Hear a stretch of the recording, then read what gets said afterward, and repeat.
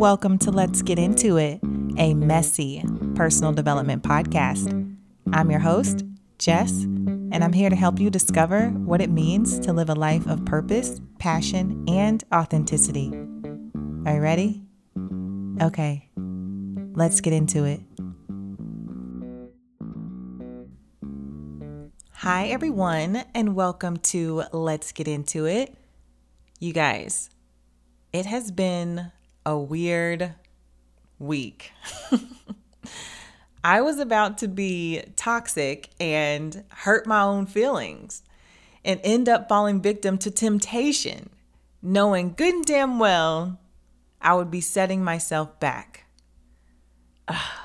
You guys, it happens sometimes. Even when you're on your personal development journey, you get tempted. You get tempted to step back into old versions of yourself. And I was tempted big time this week.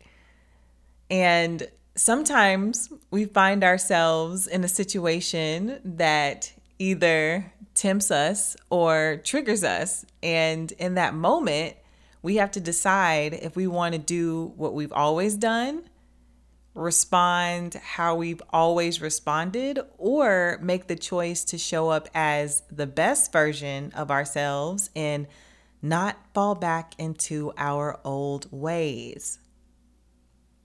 So, in my moment of weakness, I was ready to risk it all for a brief moment of gratification. And I was battling with myself because I knew that what I was about to do was not in my best interest, but I wanted to do it anyway. I knew it was bad, but I wanted to do it anyway. You know, you've been there. We've all been there. The temptation was real. But as I was processing my experience, I wanted to figure out why we struggle with temptation. And y'all, it comes down to science. All right, let's get into it. So I love neuroscience. And in a past life, I truly think that I was a neuroscientist because I geek out about learning about the brain. Okay, so of course, at Let's Get Into It, we keep things simple around here. So if you don't know what neuroscience is, that's okay. Think of it like this. Imagine your brain like a supercomputer inside of your head that helps you think, feel, and do everything that you do. Neuroscience is like the study of how that supercomputer works.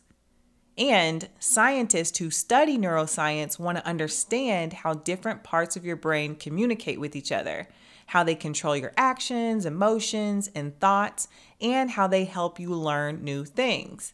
It's basically all about figuring out how amazing your brain is and how it works. So with that being said, struggling with temptation is due to a combination of psychological, biological, and environmental factors. So when I talk about biological factors, I'm talking about brain chemistry. So the brain's reward system plays a crucial role in reinforcing behaviors associated with pleasure and satisfaction. So when we are faced with temptation, the brain releases dopamine, which is often called the happy hormone. It's released in our body when we experience pleasure like eating your favorite food, when you have sex, or when you win something or accomplish a goal. You get the gist. The dopamine in your body reinforces the desire to give into temptation. Okay, so let's talk about psychological factors. So when we face stress, fatigue, or any challenging emotional factors, our decision-making abilities are impaired. Think about the last time you were stressed out and irritated. The last thing you wanted to do is think and make a bunch of decisions. So when we're experiencing these conditions, we're more prone to giving into temptation and saying to ourselves, all right, whatever, I don't even care, as a way to cope, which could lead us to deciding to do something that we know that we shouldn't. And last but not least, I want to talk about social and environmental influences. which is when societal norms and peer pressure influence our behavior. Sometimes you get caught up when your friends and family are pressuring you to do something. It tempts you to do something that you really don't want to do. It tempts you to do something that doesn't really align with who you are or what your goals are. And this happens even with societal norms too, like being tempted to pursue a career or getting married or having kids by a certain age. All of that pressure can lead you to be tempted to do something that you really don't want to do. But luckily, you don't have to be a neuroscientist to overcome temptation. But I wanted you to understand how these factors can affect you and how you can develop strategies to overcome temptation. So I want to share a short and simple guide to help you not give in to temptation. So when you're feeling tempted, the first thing I want you to do is to pause, breathe, and acknowledge the temptation. When you're in a situation where you feel tempted, the last thing you want to do is be impulsive. So take a break to collect your thoughts and regain your composure. After you've given yourself a second to process what's happening, be aware of the temptation you're experiencing and acknowledge its presence, because ignoring it or denying it may make it more challenging to resist. The next thing I want you to do is to reflect on the consequences and remember your goals. When you're faced with temptation, you have to think about the potential consequences of giving in to the temptation. Yes, whatever that is tempting you might feel good in the moment, and you might want to risk it all, but the aftermath might be a mess.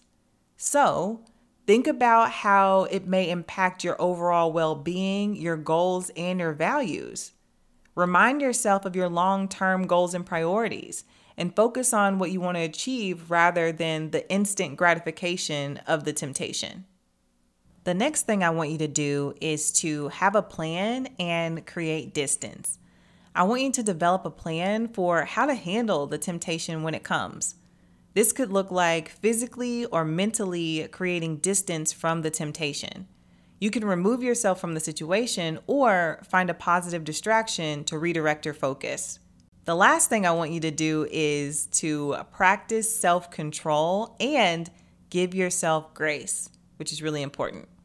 Remember in elementary school when teachers would make us count to 10 to help us calm down? Well, this same method applies in adulthood. When you're experiencing temptation, count to 10 before you make any decisions. I'm dead serious. I've done this and it works, so trust me. Also, recognize that resisting temptation is a gradual process. So give yourself grace and understand that building self-discipline takes time and effort. Listen, everyone faces temptation, and developing the ability to resist it is a skill that can be developed over time. So consistency in applying these strategies will create a strong sense of self-control and resilience, which is what we want. So remember, you can do this. Don't fall into the temptation trap. All right, that wraps up our episode for today. If you like this episode, please subscribe to the podcast and leave me a review. Also, if you want more advice on this topic, send me a DM on Instagram. A link to my IG page will be included in the episode notes. Okay, I love you guys, and I'll be back with another episode.